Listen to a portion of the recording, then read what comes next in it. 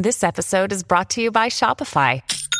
Forget the frustration of picking commerce platforms when you switch your business to Shopify, the global commerce platform that supercharges your selling wherever you sell. With Shopify, you'll harness the same intuitive features, trusted apps, and powerful analytics used by the world's leading brands. Sign up today for your $1 per month trial period at shopify.com/tech, all lowercase. That's shopify.com/tech.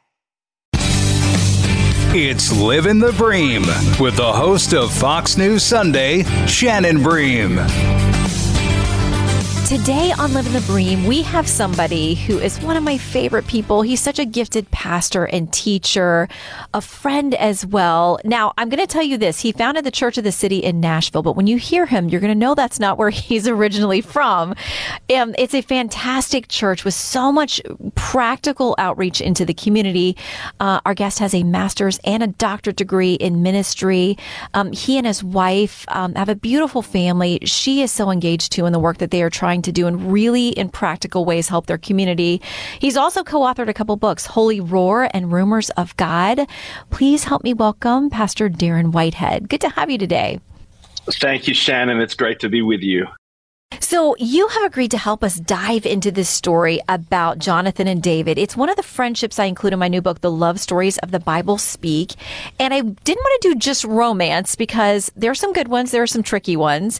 But I said, the love of friendship and God's love for us, to me, the entire Bible is his love story to us. But this gift of friendship, I thought was important to dig into too. And we've talked about how people have really become disconnected. They don't have the same number or depth of the level of friendships that they had in years past.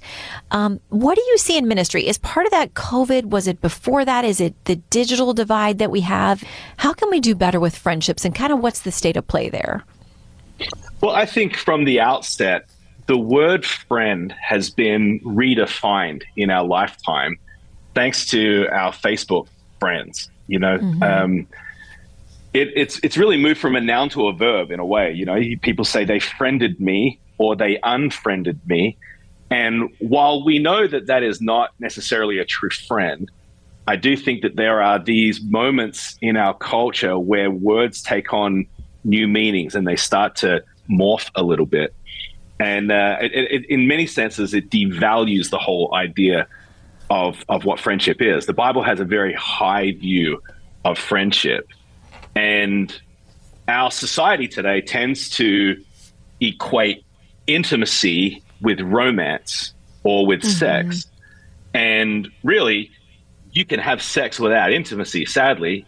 And you certainly can have intimacy without it being sexualized. And so I'm really glad that you included these different kinds of love in your book, because it's very important. And I would love to see, particularly in the church, this talked about more, to kind of reclaim the idea of what friendship really looks like.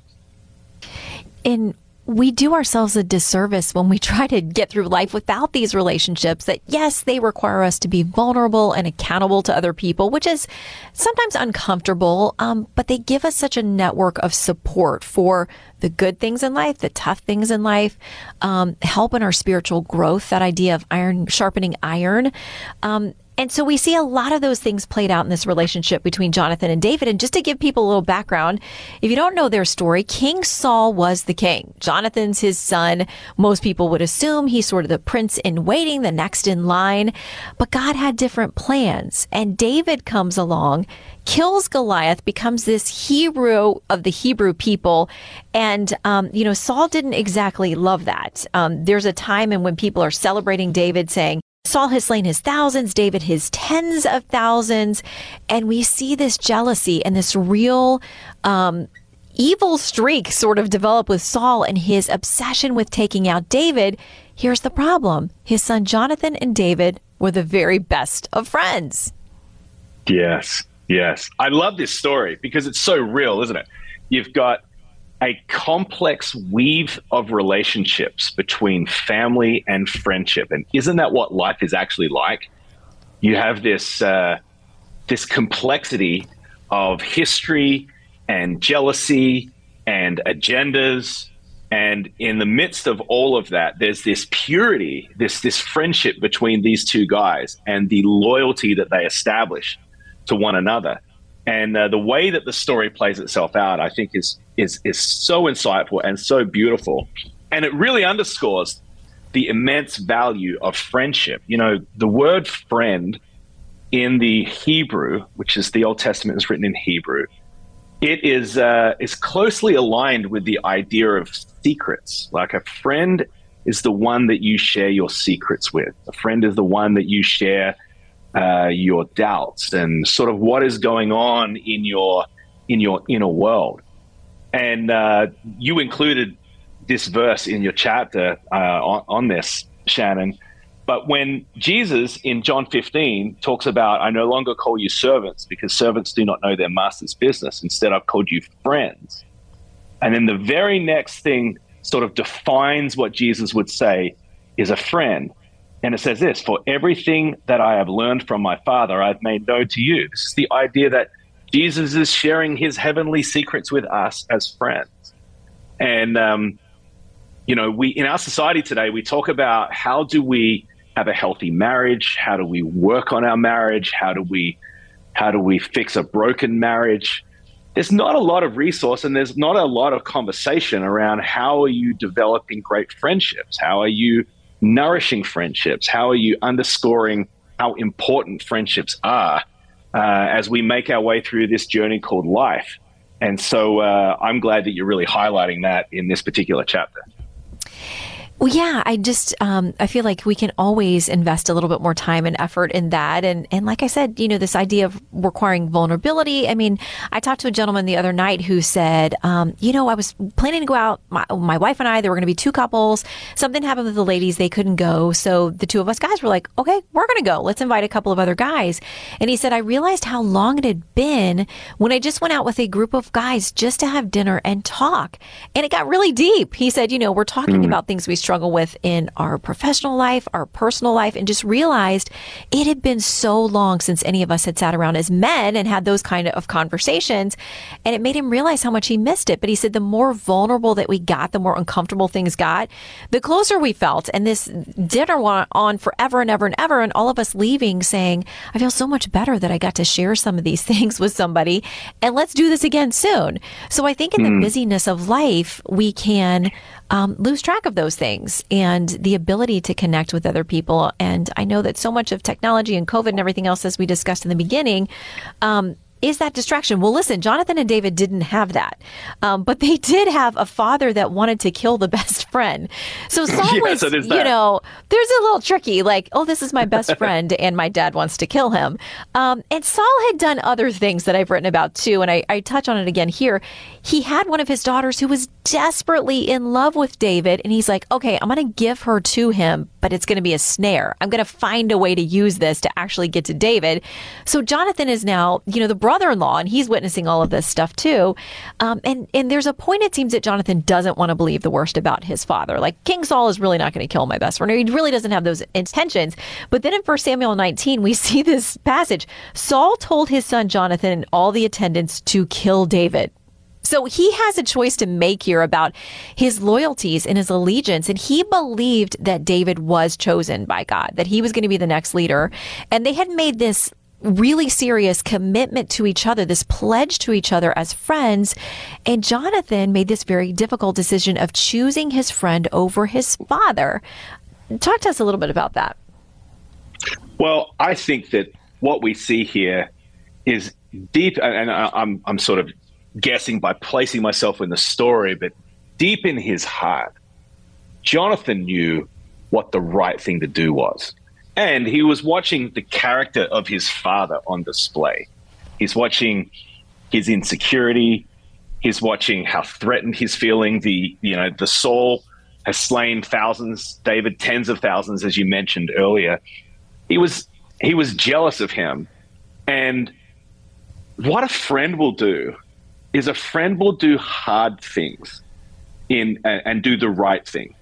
And so, yes, he chose being loyal to David over his father, but he was looking at a man who had was living a life that is honoring to God. As you know, David had an opportunity to take out Saul on several occasions and chose not to do that.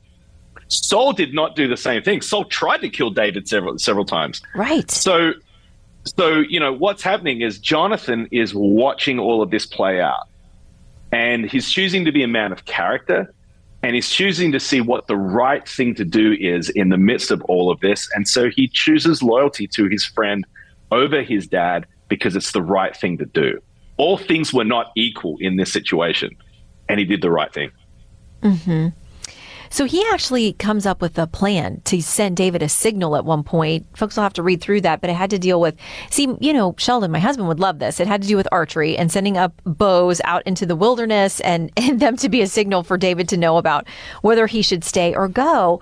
And so David is on the run for a good chunk of his life. He has these times where he sees Jonathan occasionally, and we could see just how close they were by how much it kind of broke their hearts to be put in this situation. Jonathan had made a covenant with the house of David. In 1 Samuel 20 says, "May the Lord call David's enemies to account." Jonathan and David reaffirmed their oath out of love because they loved, it says, Jonathan loved him as he loved himself. So think about that. He's calling David's enemies to account when he knows that's his own father. So these guys have made this, very difficult but very powerful pledge to each other. And I love that, after we see, unfortunately, the death of Saul and of Jonathan, and David is just distraught by this. And he praises them in song while he's also lamenting their deaths in 2 Samuel 1. He says, from the flesh of the mighty, the bow of Jonathan did not turn back. The sword of Saul did not return unsatisfied. So he's even praising Saul, despite the fact that, as you noted, he tried to murder him multiple times. Said Saul and Jonathan, in life they were loved and admired, and in death they were not parted. They were swifter than eagles. They were stronger than lions. Then he talks about his grief for Jonathan. You were very dear to me. Your love for me was wonderful, more wonderful than that of women. And listen, David knew something about the love of women because he had many wives and many other people in the palace, but clearly this commitment and this kind of bond he had with Jonathan was something special and beyond all of that. Kind of as you were talking about, romantic love kind of gets all of the attention, but really these relationships, this bond these two had even beyond family, was something much deeper, and that God brought them together in this friendship. I'll tell you something funny, Shannon.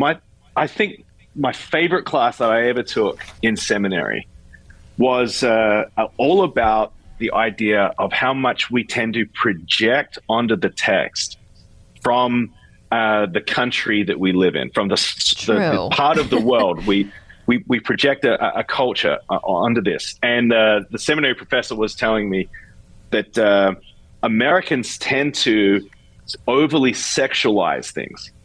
And other countries have different ways of doing it. So, for example, the example that she gave is, she said, you take the story of David and Bathsheba, which was certainly not David's finest moment later in his life. But Americans see that as adultery. And the problem was adultery, or the problem was, he was seduced, but there was sort of like this idea that he was lusting and then he was pulled into this affair. If you go to Africa and you ask them, what is this story about? They're going to say, this story is about abuse of power and stealing from the poor, the only thing of value that they had left. The story's not about sex at all. So if you take kind of that same idea and say, like, in our culture that is highly sexualized, how, in ways that we are completely unaware of, do we project that onto the text? And what happens sometimes in an overly sexualized culture, they talk about Jonathan and David as though they had some sort of erotic connection or sexual connection. And that is just not in the text. And that is not how people would certainly read it in the ancient world. And I really, there's a real opportunity to be reclaiming intimate friendship, particularly between men, in Western culture. I think you were talking about a little earlier, men are lonely, and COVID did more to cut off friendships and isolate people than anything else in our lifetime. And I think lots of people have had the experience that you just talked about, and that is we haven't done this in such a long time because COVID sort of shut relationships down, at least being in the presence of one another, in some cases for 2 or 3 years. And so people are only reconnecting. What I love about friendship, particularly Christian friendship in the context of just Christian fellowship, is you have this dynamic where people are hanging out together and maybe you're going around the circle and you're answering a question or whatever it is, but there's this one point where someone goes a little deeper, a level of transparency and vulnerability than anyone has gone that night. And then the whole dynamic changes. Someone says something that they're struggling with. Someone says some level of anxiety or fear that they have. Someone talks about a problem relationship or just something that they're really struggling with. The whole tone of the conversation changes, and then everyone starts opening up and sharing something that's really deep. And then when you leave, and you were alluding to this earlier, but when you leave after a night like that, you feel so connected and you feel like your soul was nourished because of the level of vulnerability that you have expressed with one another. You feel known, you feel less lonely. And there is great, great value in that. I think you're so right. And I think so many times we're searching for something that is a fix, a quick fix to that. And it may be easier to go surf Instagram than actually, sit down and grab coffee with somebody and pour your guts out. That's just the reality of where we are these days. And I think that, a lot of folks will look for a lot of places that give us that hit of feeling better or feeling encouraged for a second. But it doesn't replace these kinds of relationships. And they do take time and vulnerability and investment. And so I do think the way you talk about it, it makes me think of like when you're so thirsty and you get a drink from a well, it's like you can't get enough when you realize like, I was missing this part of me that's created for this connection, for community. And it's so important, whether it's in your religious community, or even in your neighborhood. I think about one of Sheldon's favorite things is he loves for it to snow, which is like my worst nightmare. He loves it because he gets to crank up his snowblower that he got from his brother in Iowa, where it actually really does snow. But he gets to go take care of the whole neighborhood. And he just makes him so happy. He likes to use this thing, and it's kind of like he's very much a gifts of service kind of guy. That's sort of his love language, is like he loves to go show the neighbors, regardless of like where they are politically or what's going on or what flag they have up at their house or anything else. Like, hey, we're here for you. And, I travel some for work, and when I'm gone, we have a neighbor that's got some physical challenges, and Sheldon will say like, hey, I'm going to call him up and see if I can go hang out. Again, I don't think they agree on anything that you would talk about on the, front page of your newspaper, but they're good friends. And I think that, just taking the time to invest with people and reaching out. And sometimes we have to be the ones who reach out, or at least when someone reaches out to us, we have to be open to those conversations. We'll have more Live in the Bream in a moment. This show is sponsored by BetterHelp. What's the first thing you'd do if you had an extra hour in your day? Go for a run, take a nap, read a book, show up for a friend? A lot of us spend our lives wishing we had more time. The question is, time for what? If time was unlimited, how would you use it? The best way to squeeze that special thing into your schedule is to know what's important to you and make it a priority. Therapy can help you find what matters to you so you can do more of it. Therapy is helpful for learning positive coping skills and how to set boundaries. It empowers you to be the best version of yourself. It isn't just for those who've experienced major trauma. If you're thinking of starting therapy, give BetterHelp a try. It's entirely online, designed to be convenient, flexible, and suited to your schedule. Just fill out a brief questionnaire to get matched with a licensed therapist and switch therapists anytime for no additional charge. Learn to make time for what makes you happy with BetterHelp. Visit betterhelp.com/Bream today to get 10% off your first month. That's BetterHelp, HELP.com/Bream. I want to talk about the very end of Jonathan and David's story too, because after Jonathan is gone, And you're the expert much more than I am here. But from what I've studied, scholars said basically when the new king takes over, you'd wipe out the family of the previous king because you want a clean claim to the throne. But Jonathan and David had this commitment and this deep bond and friendship that went beyond that, because there comes a point where David says, wait a minute, is there anybody left from Jonathan's family that I could honor? And we see this beautiful story unfold of him welcoming in a very special member of Jonathan's family. Yes. The story of Mephibosheth is one of the most beautiful stories that you'll find in the scripture. And you've just got this ancestor of Saul and of Jonathan, and David showing him such kindness and such grace. It's actually one of the clearest pictures of a sign of grace in the Old Testament. And I really, really love it. And it's, as you were talking about earlier, it was against what the custom would be, and most of that is like you want to wipe out the previous monarchy's family because they are going to be loyal to the previous administration, and so you take them all out so that you eliminate the potential threat and living in fear. And so what David did with this young man was very, very beautiful, and he had a disability, had a physical disability. And David cared for him. In the ancient world, when someone had a physical disability, they were really discarded. It was seen as a curse from the gods, and so they had a very low view of people with disabilities. And so the kindness that David showed is something that was really, really extraordinary. Yeah, so he brings him in and says, you're basically going to eat at my table and be part of my family. I write in the book, David not only embraced Mephibosheth, but he restored him. The king not only gave Jonathan's son all the land that belonged to Saul, but in the verses that follow, we also see David assigning servants to work that land so it would bring great benefit to Mephibosheth. And he joined King David's table, being treated like one of the royal sons. This is a covenant of David and Jonathan's friendship that lasted beyond Jonathan's lifetime. So an encouragement, hopefully, for all of us. If you're listening to this today, maybe you call somebody. Plan time to be with people and to invest. Check on your friends and see how they are after this years of disconnectedness. And maybe like those guys who got together for dinner and remembered how great it was. We can all set about doing that with people in our lives as well. Pastor Darren Whitehead, thank you so much for helping us to see some new insights in this story. I really appreciate your time.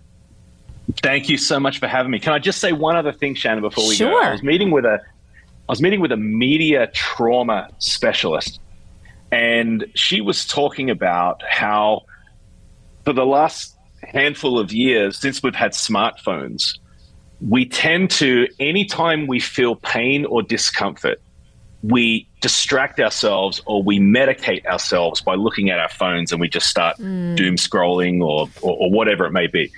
But we feel uncomfortable. And so we immediately grab our phones and we look at them and we think about something else. It stops us from feeling our feelings. And what has happened is if you do that over the course of multiple years of not feeling these little feelings, and then what happens is it starts to brew under the surface, and you have these waves of big, big emotions and feelings that you have not tended to. And so I think it's more important than ever to get in person with people and look them in the eye and say, how are you really doing? Like, what is going on in your soul? And I think that we are grossly overdue, many of us grossly overdue, and we're carrying a lot of emotion and a lot of feelings that we have not been tending to because we simply grab our phones and we distract ourselves and we think about something else. And COVID, together with devices, has created a little bit of a perfect storm. And we've never been more in need of connecting with other human beings in sincere and intimate fashion than the time we're in right now. Mm-hmm. Amen. Amen. Such good wisdom, and kind of a call for all of us to check ourselves, check our priorities, and make those investments and make those calls and those dinner dates or those coffee dates, whatever it is. Pastor, hope to see you again very soon. I hope so too. Please say hey to Sheldon for me. Will do. Thanks for joining us on Living the Bream as we discuss stories from the love stories of the Bible. Listen ad-free with the Fox News Podcasts Plus subscription on Apple Podcasts. And Amazon Prime members can listen to this show ad-free on the Amazon Music app.